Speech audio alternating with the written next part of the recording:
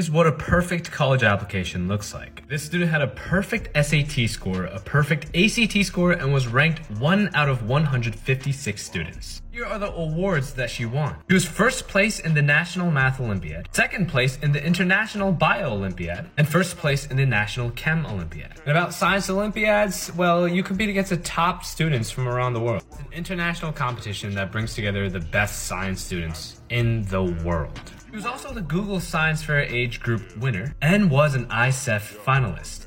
For your information, ICEF is arguably the most prestigious and competitive scientific accomplishment that you can aim for at the high school level. The literal pinnacle of high school science. Here are the universities that she applied to. Here's a really interesting thing about this application. So typically students that have these insane awards from science competitions apply to schools like MIT and Caltech. Those types of schools love those students. But this student didn't apply to any of those, which is really interesting, but I mean, it's just an observation. Anyway, as to where I think she got in, she probably got into basically every single school on this list. Let me know what you think. I'm going to be revealing the college results in part 2, so make sure to follow.